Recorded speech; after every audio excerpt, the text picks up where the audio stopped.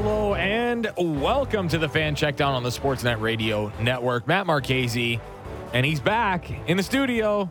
Donovan Bennett, he did not bring the good weather with him. He left that in Las Vegas. How was the flight back? Literally flying. Headwinds were not an issue. Got back in 3.5 hours. I slept the whole way, so nice work. I don't remember much of it, but no turbulence. Thank you to the wonderful pilots of WestJet for getting me home safe. Nice work. I can't fall asleep on flights. I've fallen asleep on one flight for more than an hour, and that was because I was literally mentally, physically, emotionally exhausted from a previous week. That's the only way that I've done it. I don't think I've ever fallen asleep. I can't get comfortable. All I do is sleep on flights. Oh, Sorry, I wish. Flights that don't include my children. I was going to say, there is a caveat. Because then I'm just essentially, I'm a flight attendant when I'm with my children. And do you need snacks? Do you need water? Are you okay? Do you need your seat to be reclined? But if I'm on a flight by myself, and hopefully I've checked in early and got myself a nice little window seat, it's curtains. I'm out. Not looking out the window, not doing work, which many people do on flights, and I respect it. I wish I could. Not watching a movie. I'm TKO. I'm a big movie guy on flights. Really? Helps pass the time, I find. And it has to be a movie I haven't seen. Because if it's a movie that I've seen, I generally know how long it's going to be. It's like, well, this is not going to take up enough time. So are you downloading? Are you using the screen in front of you? Because I need the screen in front of me for the airlines that have this to be on the little flight tracker that tells me exactly where I am. Am I over the desert right now? Is there a mountain range below me? And are we making our descent? I need to know. I need to know the progress. No. I usually have it on a computer or an iPad. That's usually how we operate. And my wife doesn't. She's like, whatever. She falls asleep. I don't know how she does it. And she's the I'm the nervous flyer. She's the one with the anxiety about everything else. No, I'm not. I wasn't a great flyer for a long time. Because? I don't know. Just get nervous. Turn this into a shrink session. Yeah, just get nervous. I don't know. Shouldn't. I've flown enough times, and I've had one issue with turbulence where the plane kind of just went and dropped for half a second. And your heart dropped with my it? heart, my stomach, I felt sick after. My brother was young, and my brother was like, that was fun. We should do that again. I'm like, no, we shouldn't. We should not do that again. You do realize that flying is appreciably safer than driving your car. Oh, 100%.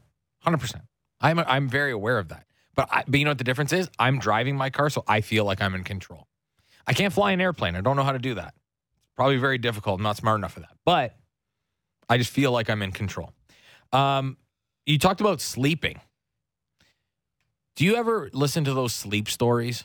Oh, I thought you were going to go with, we are sleeping on the Baltimore Ravens. No, we're not. No, everybody knows how good that was a segue. No. It's a better one. It's a better one. Do I listen to sleep stories? I do not. Okay. I do actually fall asleep to a podcast. Okay, so it's essentially the same. It's kind of the same thing. You'll give it to me, all right? I've had Matthew McConaughey and LeVar Burton put me to bed a couple times. Matthew McConaughey sell you a car while you're falling asleep? No, it's talking about something that he did when he was doing a movie. I think it was Interstellar, I guess. I haven't seen it, so I'm thinking that's what it is. And he talked about like the people that he dealt with. Whatever. It's his voice. Nick Offerman, also from Parks and Rec, among other things, is also on this sleep stories thing. It's pretty good. Our listeners across the Sportsnet Radio Network are waited with bated breath. Yes. As to find out what this has to do with football. Here's who Sleep Stories should hire for their next big name. He may be looking for a job, too, by the end of this season. Oh, so not Jim Nantz. No. He's great. Lance, do we have the clip? Here's Arthur Smith putting you to sleep, explaining the struggles in the red zone. This. And Bijan Robinson and why he doesn't get used. Here we go. The results are what they are. And Mike said this is kind of you don't mind, I'll give some context to it.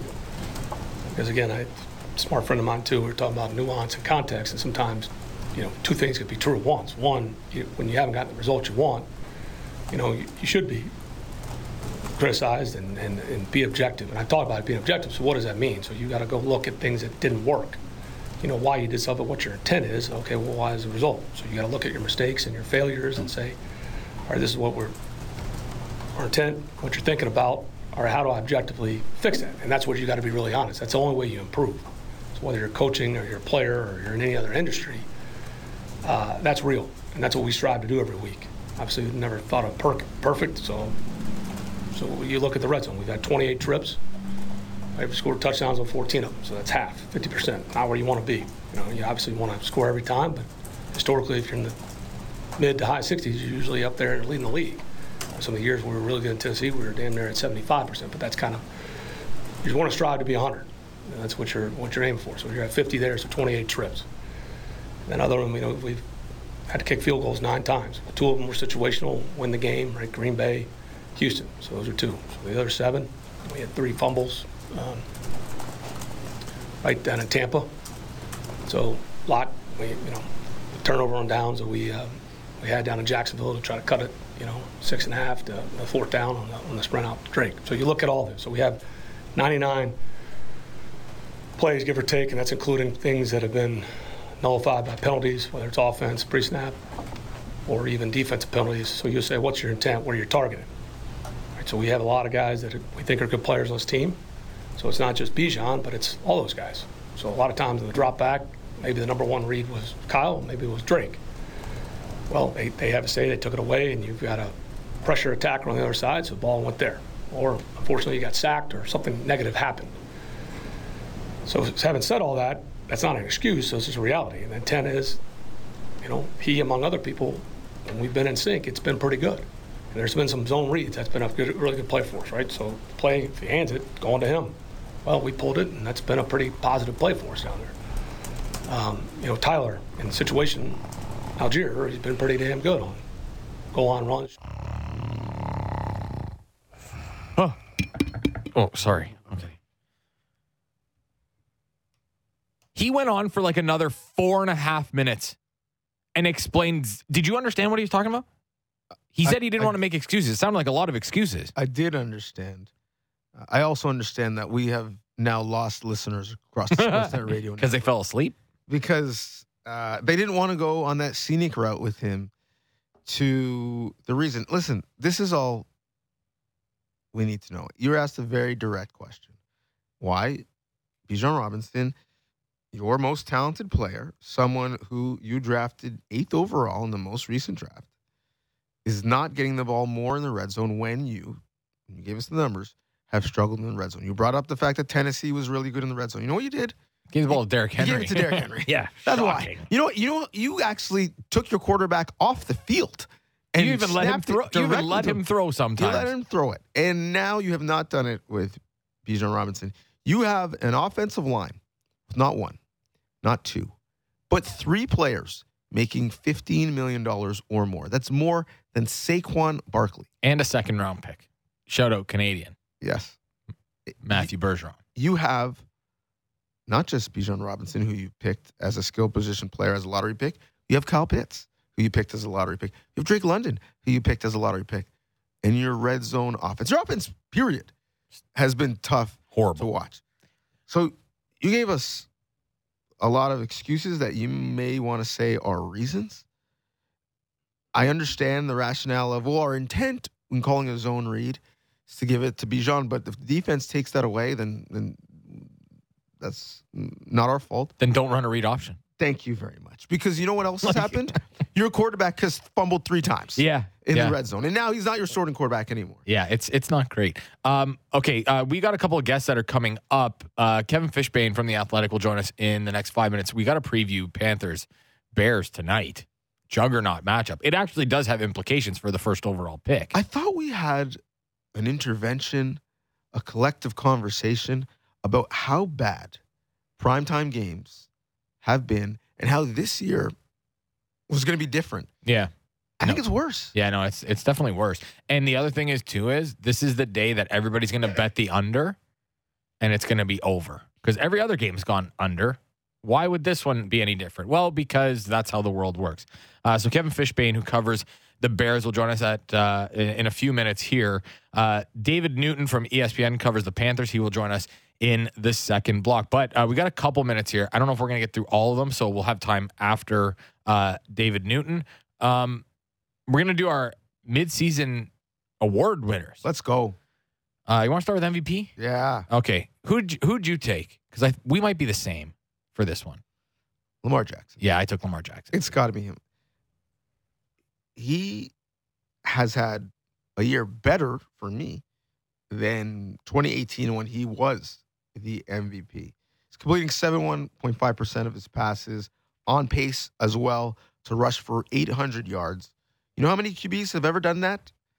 None. No one has thrown for 70% and rushed for 500, never mind 800. He might get to 500 this week. He's missed 5 games in the last 2 seasons each, 5 games each. So let's see if he finishes the season. But if he does, with his, pass rating what it is, his rushing what it is, the wins that they've stacked up, to me, it's Lamar. Best completion rate in the league right now among starting quarterbacks. And he also leads the league in yards per throw on play action with 10.2. He's completing his completion percentage is higher than it's been in his career, and he's pushing the ball further downfield, which tells you how good Lamar Jackson's been. It's not a ton of checkdowns and, stuff underneath. Like, yes, they do that a lot, Mark Andrews namely, but they've been pushing the ball down the field a little bit more. It's the TD pass numbers that maybe leave a little bit to be desired. He only has 9. He's only thrown 3 interceptions. And like you mentioned, the 5 rushing TDs, his career high is 7. He's should eclipse that number. He's also helped this team to a 7-2 record so far. Like that, I know that the defense will get a lot of credit, and they should get a lot of credit because they've been, outside of the Browns, probably the best unit in football. But Lamar Jackson under Todd Monken has found a different level to his passing game. The addition of Zay Flowers helps. Odell Beckham Jr. has been better the last couple of weeks. Rashad Bateman is still there, and Mark Andrews is really good. They've also been doing it without an elite run game. They really have. Like, they don't have, J.K. Dobbins in the backfield. They didn't go out and acquire Derrick Henry or tried to get Jonathan Taylor or whatever. So that's why for me, without an elite run game, that's why for me Lamar Jackson is the MVP. We got a couple minutes. So let's get to, this is probably going to be another unanimous one. Offensive Rookie of the Year? CJ Stroud. Yes, sir. The only answer. I'm not even going to go into the numbers because there are so many accolades where he's first rookie to do this, first rookie to do this, first rookie to do this. Simply put, and we're halfway through, no rookie QB has had a better start passing the football than CJ Stroud. I'll give you some numbers. 14 TDs to 1 interception. He's 3rd in passing yards per game. He's 3rd in yards per attempt. He's tied for 7th in TD passes. And he has the fewest interceptions among starters who have played 5 games. So the one knock on a ton of rookie QBs is they turn the ball over too much. This is also a guy who's been one of the most sacked quarterbacks in the NFL, and he still hasn't turned the ball over that much. The one interception for me is the key factor here, because there are, like, if he was checking everything down and he was playing really conservatively, then he'd be like, okay, that makes sense. But he's 3rd in yards per attempt. So it's not as if he's throwing the ball 5 yards at a time. He's pushing the ball downfield. He is using guys like Nico Collins and Tank Dell and this past week, Noah Brown out of nowhere. Your boy, Noah Brown, former Dallas Cowboy. They could probably use him right now, actually. That, for me, is what's been most impressive, is that when you push the ball down the field, generally speaking, your completion rate goes down. His completion rate isn't great. It's 61%. He's among, he's probably lower 3rd of the league among quarterbacks. But the thing is, he's not turning the ball over. So he's not putting it in spots when he's missing that other guys are going to get it. Next year at this time, you have the second overall pick in Dynasty, and Patrick Mahomes goes 1. Now, I know a lot of people are going to scream, oh, Justin Jefferson, Christian McCaffrey, Joe Burrow. But you have the chance to either pick CJ Stroud or Caleb Williams. Wow. Who do you pick? Essentially, if you're an NFL decision maker and you have to hitch your wagon to one of those young QBs over the next 10 years, and you've seen CJ Stroud do it in the NFL, but you also have seen the promise, Caleb Williams, who'd you pick? I'm going with CJ Stroud because I'm not sure that Caleb Williams is going to get the good landing spot. Houston was not looked at as an organization that was great. He made it a good landing spot. Sure did. But also D'Amico Ryans helped that. And Nick Caserio, who has done a better job than Bill Belichick has done, the place that he left in New England. He's done an excellent job in building that roster as well. It's a nice young roster, and there's lots of room for improvement, and they're going to have lots of cap space going forward. So for me, it would be C.J. Stroud right now. Our guest is on the line.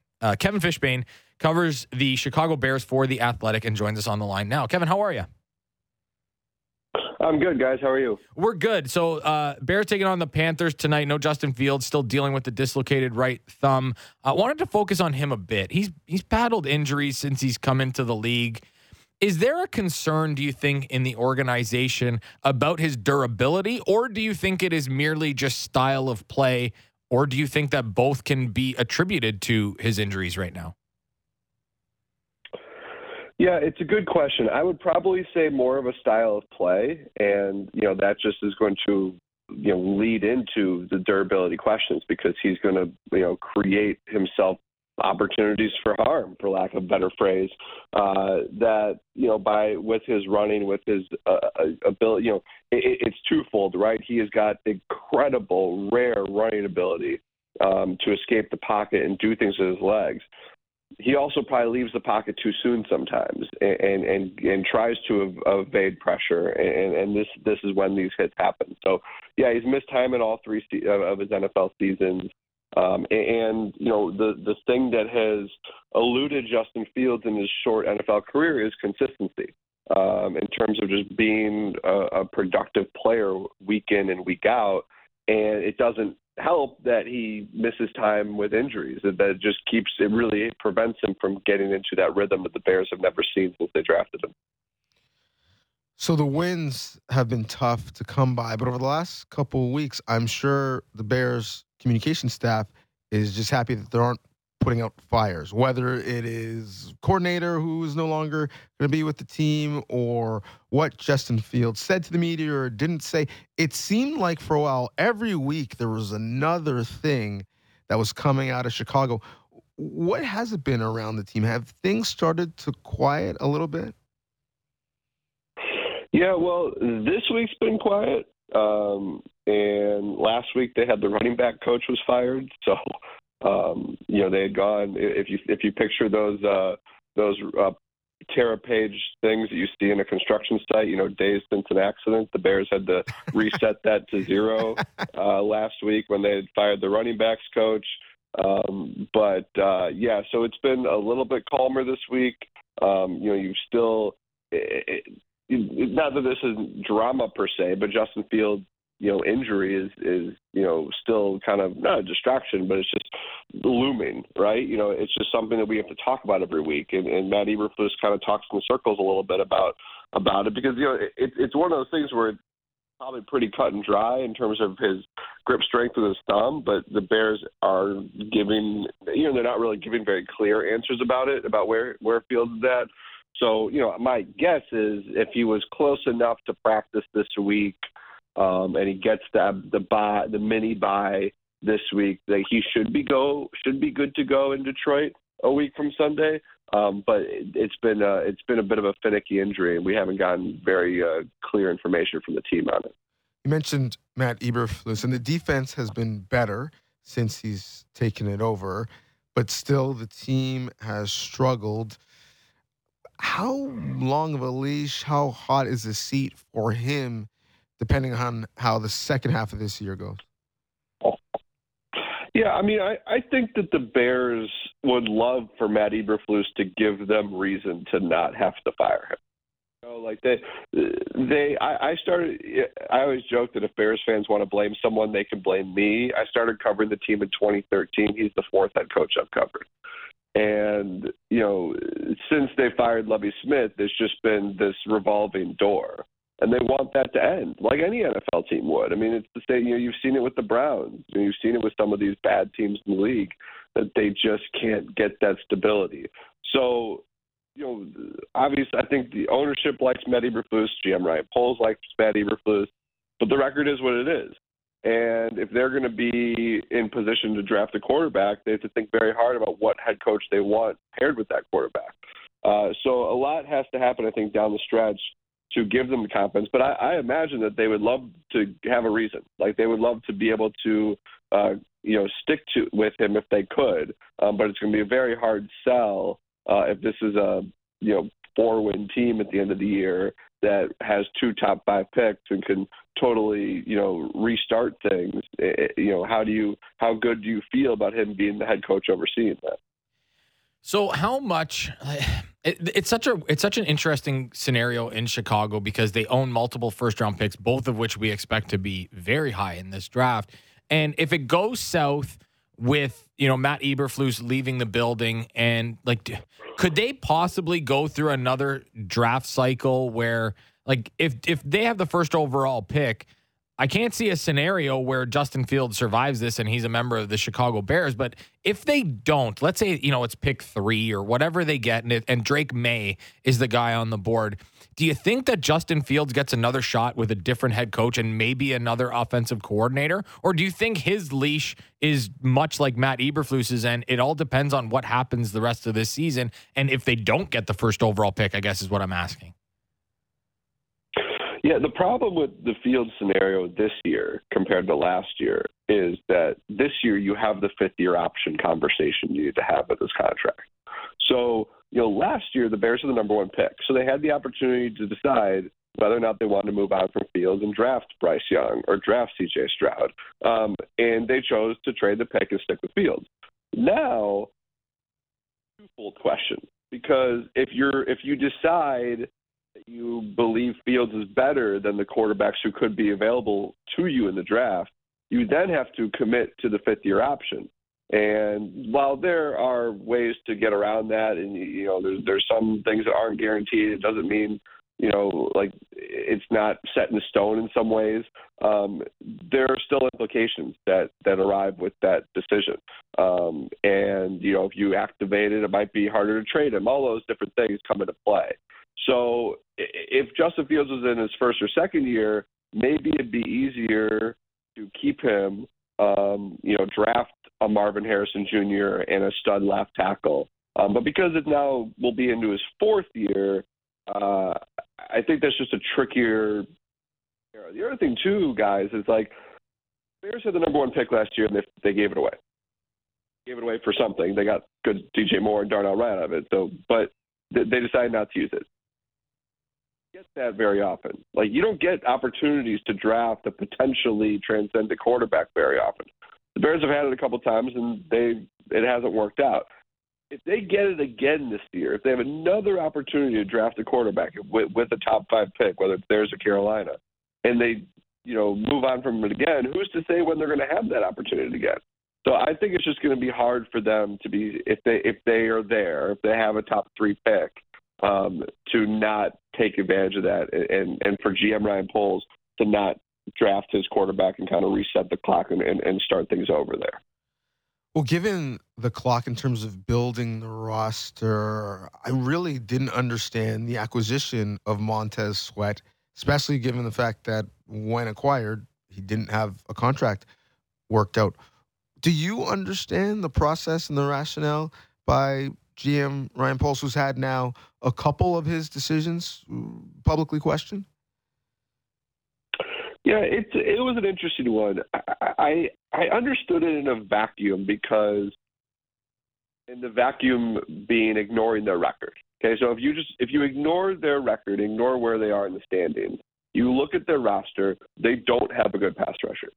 And you look at next year's free agency, there's no guarantee of getting a good pass rusher in free agency. You look ahead to the draft. This is not a great draft. There's no Bosa. There's no Hutchinson. There's no Watt, right, in this draft.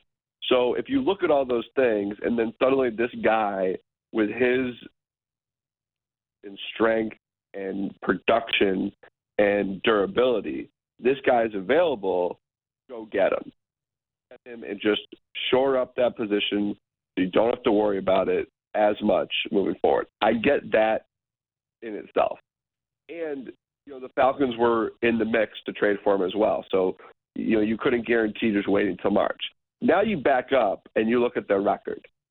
Look at where the team's at. and you look at how far away they are. I mean, they need like 4 Montez Sweat. They traded for DJ Moore, which was great. DJ Moore is a phenomenal player. They need 5 more DJ Moores. Like this team is still far away from having enough impact players to be a contending team. So you spend all those resources on one guy who's not necessarily a surefire, not one of those guys I mentioned. He's not Bosa. He's not Hutchinson. He's not Mack. He's not Watt.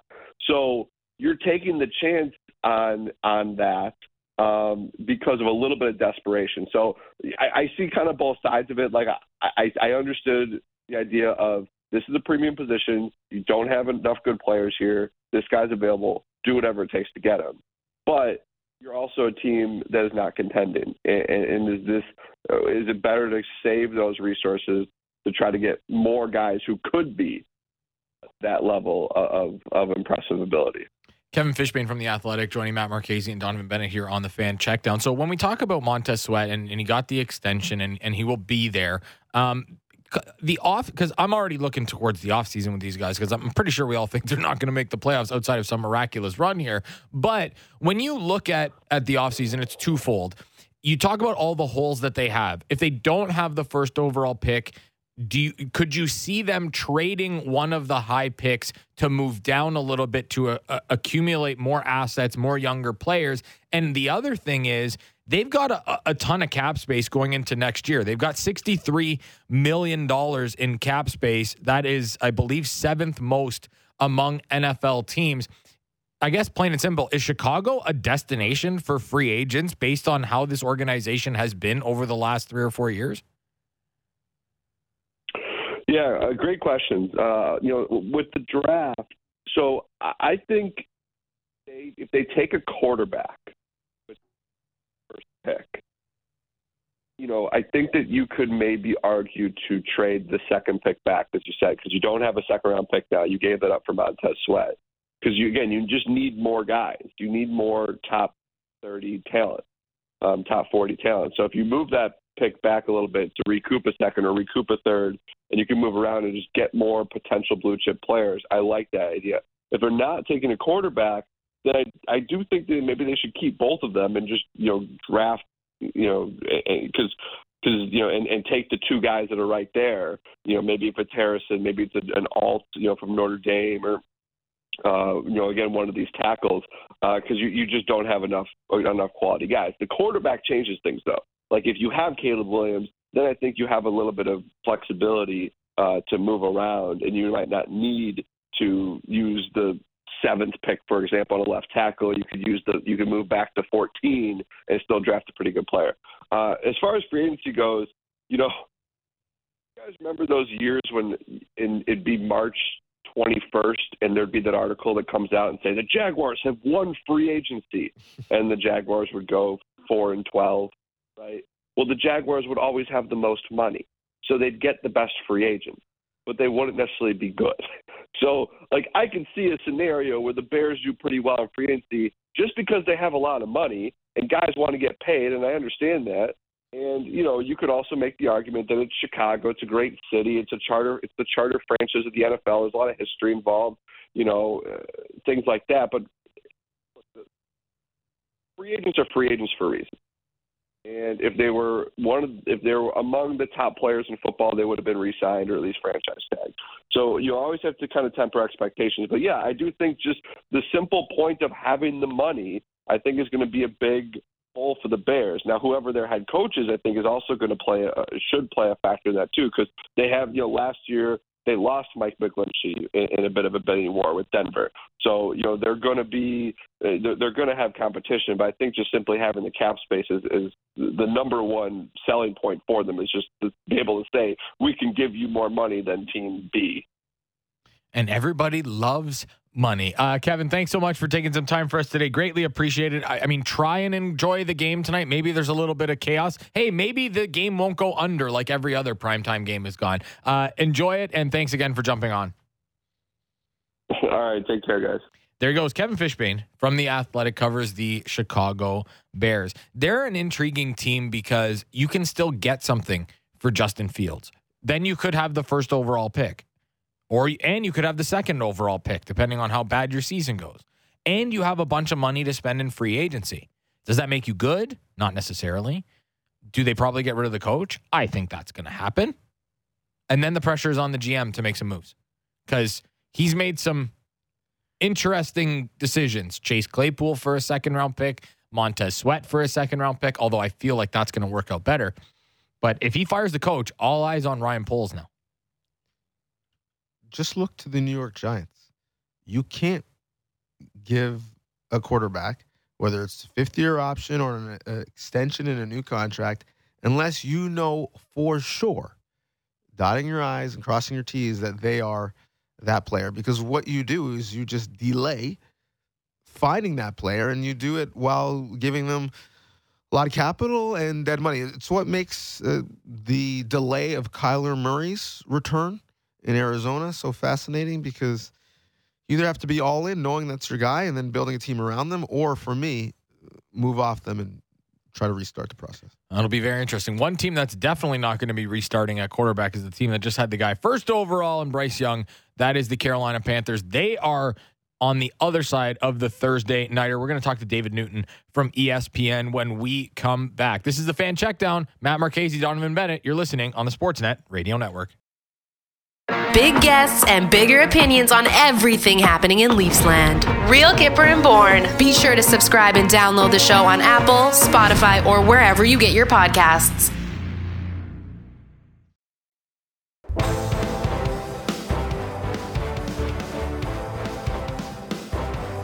Welcome back to the Fan Checkdown on the Sportsnet Radio Network. Matt Marchese, Donovan Bennett with you here for the next few minutes as we get you set for the Thursday nighter, a real barn burner. Chicago Bears, Carolina Panthers. And to cover off the Panthers in that game, David Newton from ESPN joins us on the line. David, how are you today? I'm doing great. Just had a 6-mile run along the Lake Michigan and beautiful weather here today, so looking forward to the game tonight. 6-mile run. I just fell asleep after you told me that. Like, I couldn't even imagine driving 6 miles any more than running 6 miles. I'm proud of you. That's very well done. Donovan across the table is a runner, so he knows what it's like. I am a runner, and I have run that route along the water, Lakeshore Drive in Chicago. Beautiful, one of the best waterfronts in North America, so I'm sure you enjoyed it. Oh, totally agree. It is beautiful and nice crisp day, around 50 degrees. So, yeah, it was wonderful. I could have kept going, but I had this radio thing to do. Well, sorry that we took you away from your run. So it's been a year of, let's call it, pain for the Panthers after, a lot of optimism after selecting Bryce Young with the first overall pick. I hate to be this guy this early because we've seen how good C.J. Stroud's been, and we've only seen kind of glimpses of what Bryce Young has been. You think there's a little buyer remorse here for the Panthers? Yeah, not at all. I mean, they were sold on Bryce Young even before they made the trade to move up to number one to get him. And if you look at the history, I did a story on this week too. Look at the history of what quarterbacks taken with the first pick have done. There's only been one since, I think, 1967, and I think it's had like 27 that have been taken number one that have had a winning record, and that was Andrew Luck. I mean, you got guys like Troy Aikman, who's in the Hall of Fame, who was, 0-11-1 his rookie year. So, I mean, when you drafted number one, you usually go to a bad team. Now, I know the Panthers had some hope at the end of last season with what they did with the run with their interim coach, Steve Wilkes, when they kind of made a late push to go to the playoffs. They felt like they had a lot of pieces in place, but a lot of those pieces are just not here now because injuries have just decimated this team, and you're going to be missing more pieces again tonight. I mean, Brian Burns, their sack leader, he's not going to be playing tonight. I mean, I think there's 13 players on injured reserve right now, so a lot of things have happened. It's really not comparing apples to apples with Stroud and Young right now, because if you look at what Houston's got, their offensive line's been better against the pass. They've been better with the running game.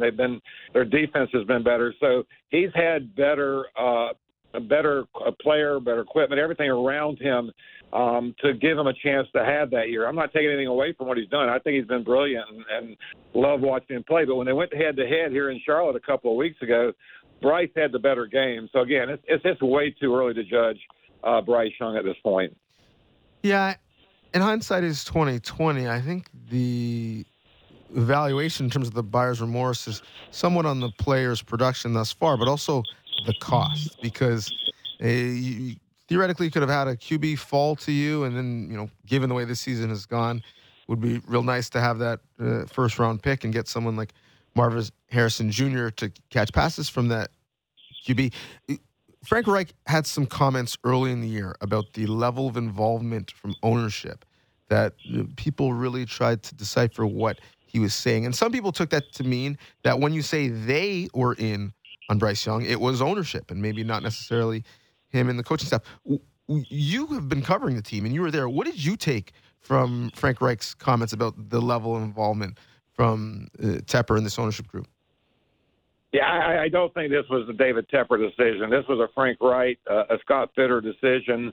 I have been around them. I've talked to them. I mean, they were sold on Bryce Young from the very get-go. They felt like that all of the things that he does will eventually come to fruition, and you'll see what kind of a player he can be when he has the right players. I mean, they need more parts around him. I mean, you look at Joe Burrow's rookie year for the Bengals. I mean, it was pretty miserable. I mean, he had a bad offensive line.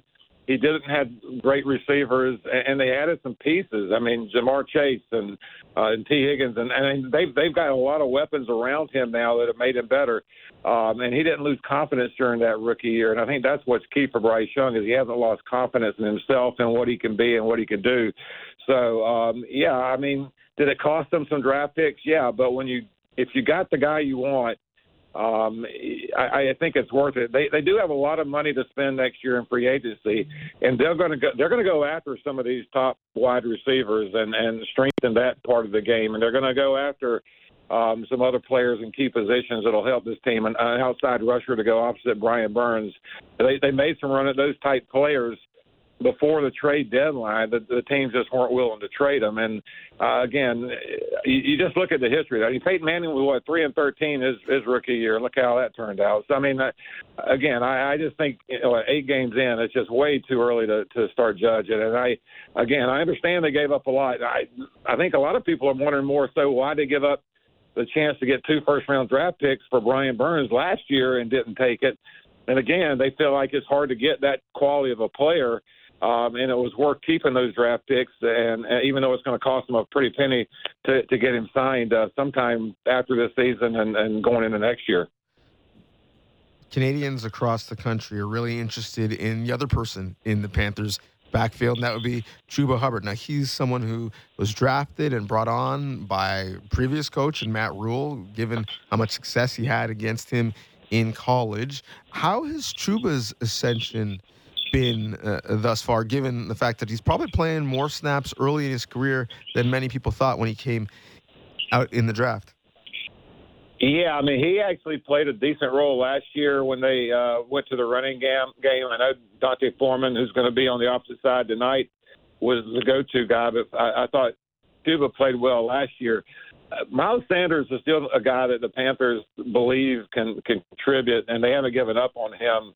I know they gave him the big deal during the offseason, and you saw flashes of that last week. I mean, he got out there and he made a few plays. He knows he's been disappointed. He's disappointed himself. A lot of that's because the offensive line has been there, but a lot of he's just not been, doing some of the little things he feels like he needs to do. And I still think that he's a guy that can be the type player they believe he can be at some point. I think you're going to start to see a little more of him again tonight. I think it'll see it balanced out just because of what he did last week, and they want to see if he can maintain and build upon that. But in this league, as you see around every team, you got to have multiple backs out there to contribute because those guys just don't stay healthy through the season. I think they feel good that they've got now Chuba that's able to contribute. The worst part is like last week, Chuba did absolutely nothing. And again, it goes back to the line. They're just not creating holes for either of the backs to make a lot. David Newton from ESPN joining Matt Marchese and Donovan Bennett here on the Fan Checkdown. You mentioned Brian Burns and not taking 2 first-round picks for him, which I thought was absolutely crazy. With that being said, is there a future for Brian Burns in Carolina after the season? Like, are they going to be willing to pay him the money to keep him there? Or do you anticipate that he's long for somewhere else? Well, I mean, they'll use a franchise to secure him next year if they have to. So that'll keep him there at probably the price they would like to pay him anyway. The amount that Brian Burns' representatives are asking for right now is pretty steep. Panthers just aren't willing to go there. And again, it's all.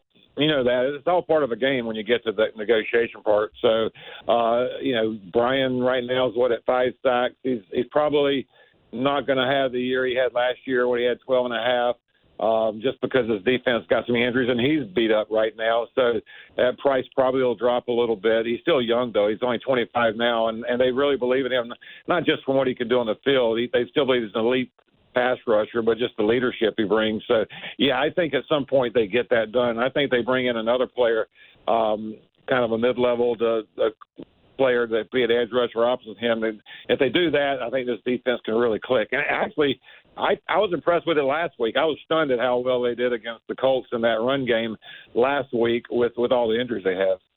Yeah, they were very good, especially in the second half, really limiting Jonathan Taylor. Also, they held on to the ball for a long time, which was super important. On the offensive side, I wanted to ask you one more thing. Jonathan Mingo rocketed up draft boards. The Panthers took him in the second round.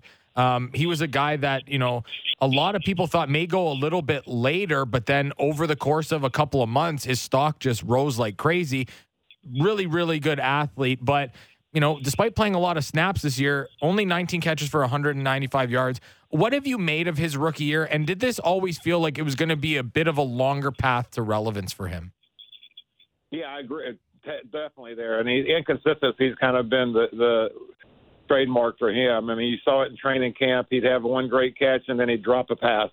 It's been that way during the regular season. I still think he can be a solid possession receiver for them. They still need to get a speed guy. They just don't have that guy that can break open the top of the defenses. And you really haven't seen Bryce Young go deep all season, which has kind of been a watch it. You feel like at some point they just need to throw one deep just to let him know he can throw it deep. But yeah, I think that Mingo can be a factor. Thielen's the guy that's just everybody thought, they bring in this old guy that can be consistent. Receivers come along, but it's hard you don't know what you define. Define a number one receiver. He doesn't have all the intangibles as far as what he left behind at Minnesota with Justin Jefferson, but he's been that type of a guy. He's been consistent, been there, runs great routes. Keep Adam Thielen around for another year, Mingo, and add a really, really good speed guy. You saw, again, look down at Miami, what's going on with Tyreek Hill. With Tua down there. I mean, just how dynamic that can make an offense. I mean, I can go example by example.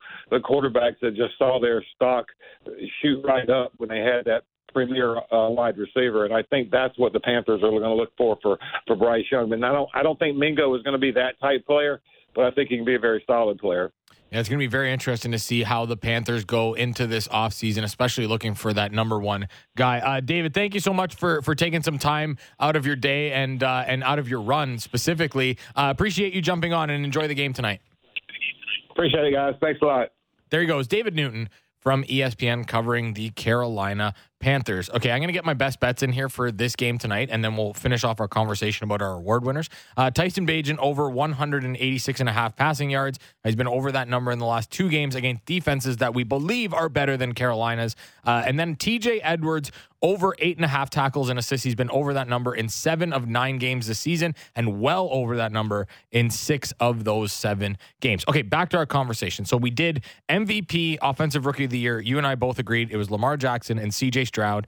Defensive Rookie of the Year. Who do you have for that? This one was tough. Yep. I thought Will Anderson potentially because that Texans team has been so good. Yep. Jalen Carter. He's been one of the best defensive players in the sport. Has really been good for that Eagles defense. So I went him, but I was torn. Devin Witherspoon was the other guy that I had kind of wavered over. He missed the first game, but ever since he's been playing, he's been excellent for the Seahawks. Jalen Carter, let's not forget, he was, for most people's money, the most talented player in this draft. Off-field issues had dropped him down, and of course he lands with the Philadelphia Eagles. He's got one of the highest pressure rates in football, and he doesn't play nearly the same amount of snaps as the guys at the top of that list. He's already been a game changer for the Eagles in that front four, so it was Jalen Carter for me as well. I hope we don't agree on all of these because I feel like we might until Coach of the Year. But who do you have for Defensive Player of the Year? Does it start with an M? It doesn't. It starts with a T. Okay, and it's all right. followed by a J. TJ Watt. He has been so good. Has been wreaking havoc defensively. Even got himself a pick as well. So I went with TJ Watt. But Myles Garrett, who you obviously went with, is right there as well. Well, he's the thing for me with Myles Garrett is he's playing with such confidence right now that he can literally dance at the line of scrimmage.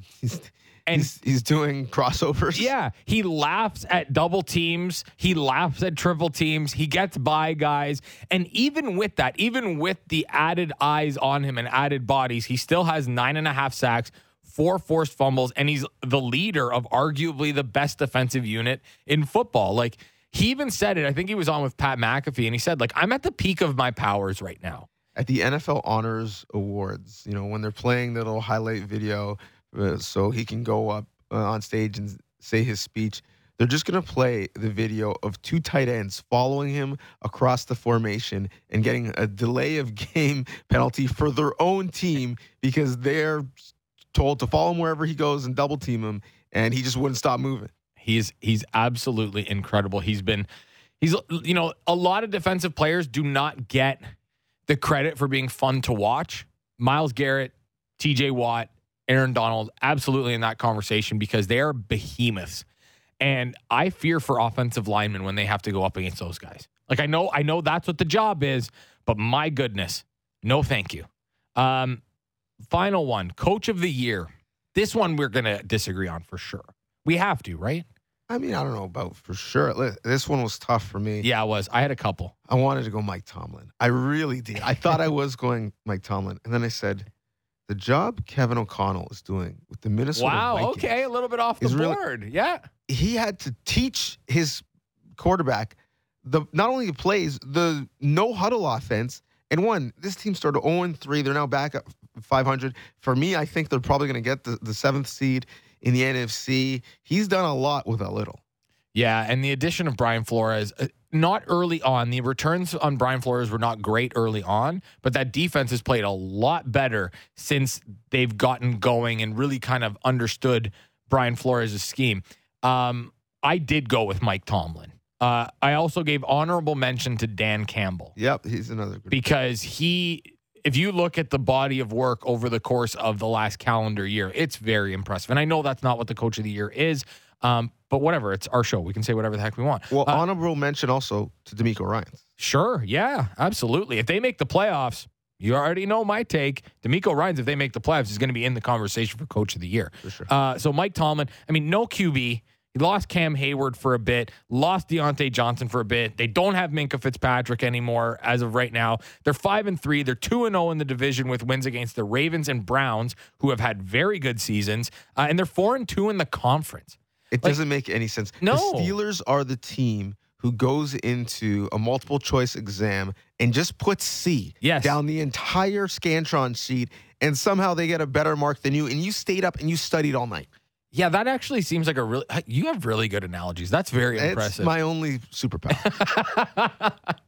No, it's true, though, because there's almost no expectations for this team, seemingly every year for the last 4 years. And again, we said it on the show. All they do is win. All Mike Tomlin does is win. Somebody tried to argue, and I'll do this quickly. Somebody tried to argue, well, they have all these Pro Bowl players. Well, they didn't just become Pro Bowl players. Like, coaching has something to do with that. Duh. Anyway, do you have a pick for tonight's game? Oh, if I have to pick one, I think Carolina. They're going to tie? Yeah, right. 0-0. The tie would be the best case scenario for the Chicago Bears. Oh, for draft pick purposes. That's a good call. They are praying for a tie, a 31-31 tie, or a 24-24 tie. That's what they're hoping for. I'm going to go with the Bears just because they're at home. Against the spread or outright? Outright. I just think, whatever. I don't even care. That's the promo for this game. Yeah. Whatever. I don't care. But that's not the promo for this show. But we are back tomorrow. We will chat about this game for whatever reason. We're going to do that and preview the weekend's games ahead. For Lance Kennedy behind the glass, Donovan Bennett across the table, Matt Marchese signing off for the Fan Checkdown. Talk to you tomorrow.